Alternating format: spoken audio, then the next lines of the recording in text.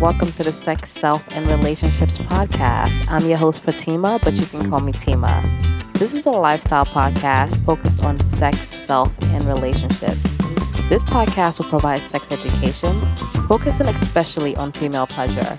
We will discuss self-development and how we can become the best versions of ourselves, all while exploring our relationships and how we can show up as our best for all of them. Welcome.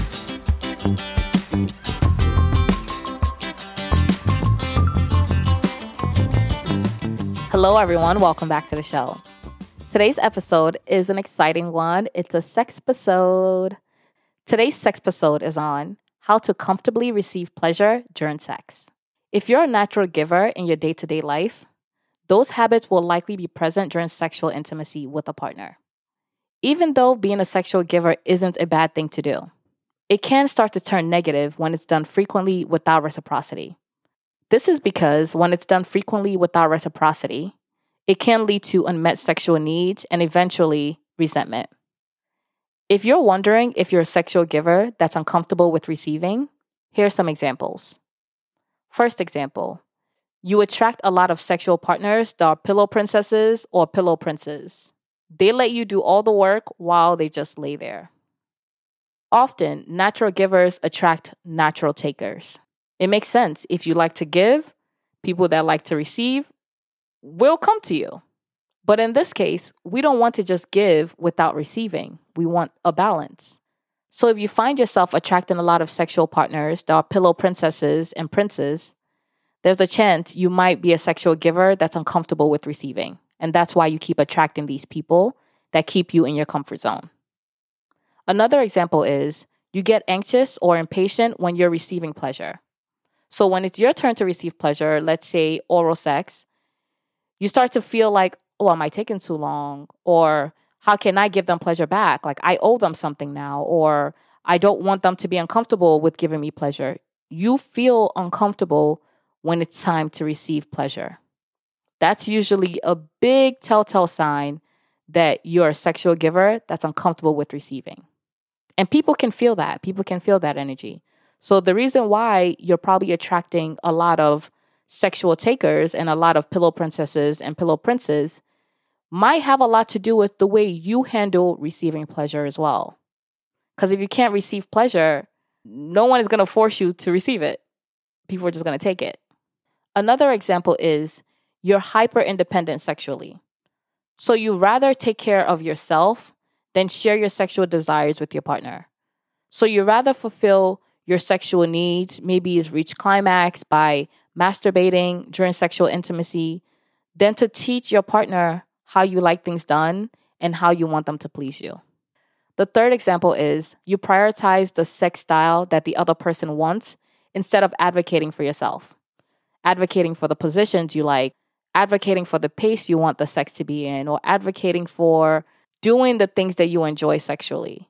Instead, you just go with the flow because your main priority and your main focus is to please them over you receiving pleasure yourself. And the last example that you're a sexual giver that's uncomfortable with receiving is you prioritize the orgasm of your sexual partners over yours. Like your main goal is to help them reach orgasm and you totally forget or don't care about you reaching orgasm, which is okay once in a while to do. But if you see a trend in this, if you see that most of your sexual interactions is always prioritizing the orgasms of others over yours, you might be a sexual giver that's uncomfortable with receiving. So if you can relate to these examples and you're like, that's me, that's also me, that's me again, then you are a sexual giver that's uncomfortable with receiving. And that's okay. Now you know. So how can we change that? If you crave being comfortable with both giving and receiving sexual pleasure, here are 4 tips to get you there. Number 1, sex other givers. Make life easier on yourself, girlfriend, or whoever is listening. Make life easier on yourself because you're not trying to change anyone. I don't want you to waste your time with a sexual taker and then try to change the person to be a sexual giver. Don't waste your time. Seek out other sexual givers. This is just a great place to start. Choose wisely and choose other sexual givers. If you're wondering, well, how am I supposed to spot the sexual givers without having sex with them first? You can. It's very easy. Like I said before, if you're a giver naturally, chances are you're going to be a sexual giver. So if you're trying to spot out the sexual givers, pay attention to the way your potential sexual partners are behaving and how they are interacting with people around them. There are a few big telltale signs of a sexual giver, and this is what to look out for. They are aware of the physical and emotional needs of people around them, and they make an effort to fulfill those needs. Another sign is they find joy in serving others. A sexual giver is going to find joy in serving outside of the bedroom. So going into the bedroom to be a sexual giver isn't something new because they've been giving all day life. This is natural to them. This is just another opportunity to give. Another sign is they're intentional about learning about the people they care about so they can fulfill their needs to the best of their abilities. They go out of their way to know and learn how to serve the people they care about. And lastly, and it honestly goes into all of these other examples, they're empathetic. Because in order for you to be able to be aware of people's physical and emotional needs, you have to have empathy. You have to be able to feel how others feel. In order for you to be able to find joy in serving other people sexually, you have to be able to be empathetic to be able to feel what others feel. So this is a big first sign. If your potential sexual partner is not empathetic, chances are they won't be a sexual giver because they don't know how to sacrifice their needs for others because they can't feel what others feel. For more information on how to choose the right sexual giver, check out the How to Choose Wisely When Dating episode. The second tip on how to comfortably receive pleasure during sex. The next time you're on the receiving end, pay attention to the way you feel. Pay attention to your natural urges. Do you find yourself feeling uncomfortable? Sit with that feeling. Instead of dismissing the feelings or speeding through the pleasure you're receiving, the more you sit with the discomfort, the easier it will be to release it and sit with the pleasure instead. The third tip, allow people to give. This is a public service announcement for all givers out there. Allow people to give. The same way you enjoy giving, the same way you enjoy being a sexual giver and sexually satisfying others, there are others that like it too, especially when you've chosen well and you found yourself another sexual giver. Consider your ability to receive pleasure as another way of serving. You're allowing someone to feel good inside by serving your sexual needs. Whenever you find yourself feeling uncomfortable from receiving pleasure and you're getting in your head about taking too long or feeling like you're inconveniencing the other person, remind yourself that the other person is feeling fulfilled by pleasing you. And if they want to stop, they will. So sit back, relax, and enjoy the pleasure. It's not your responsibility to manage other people. It's your responsibility to manage yourself.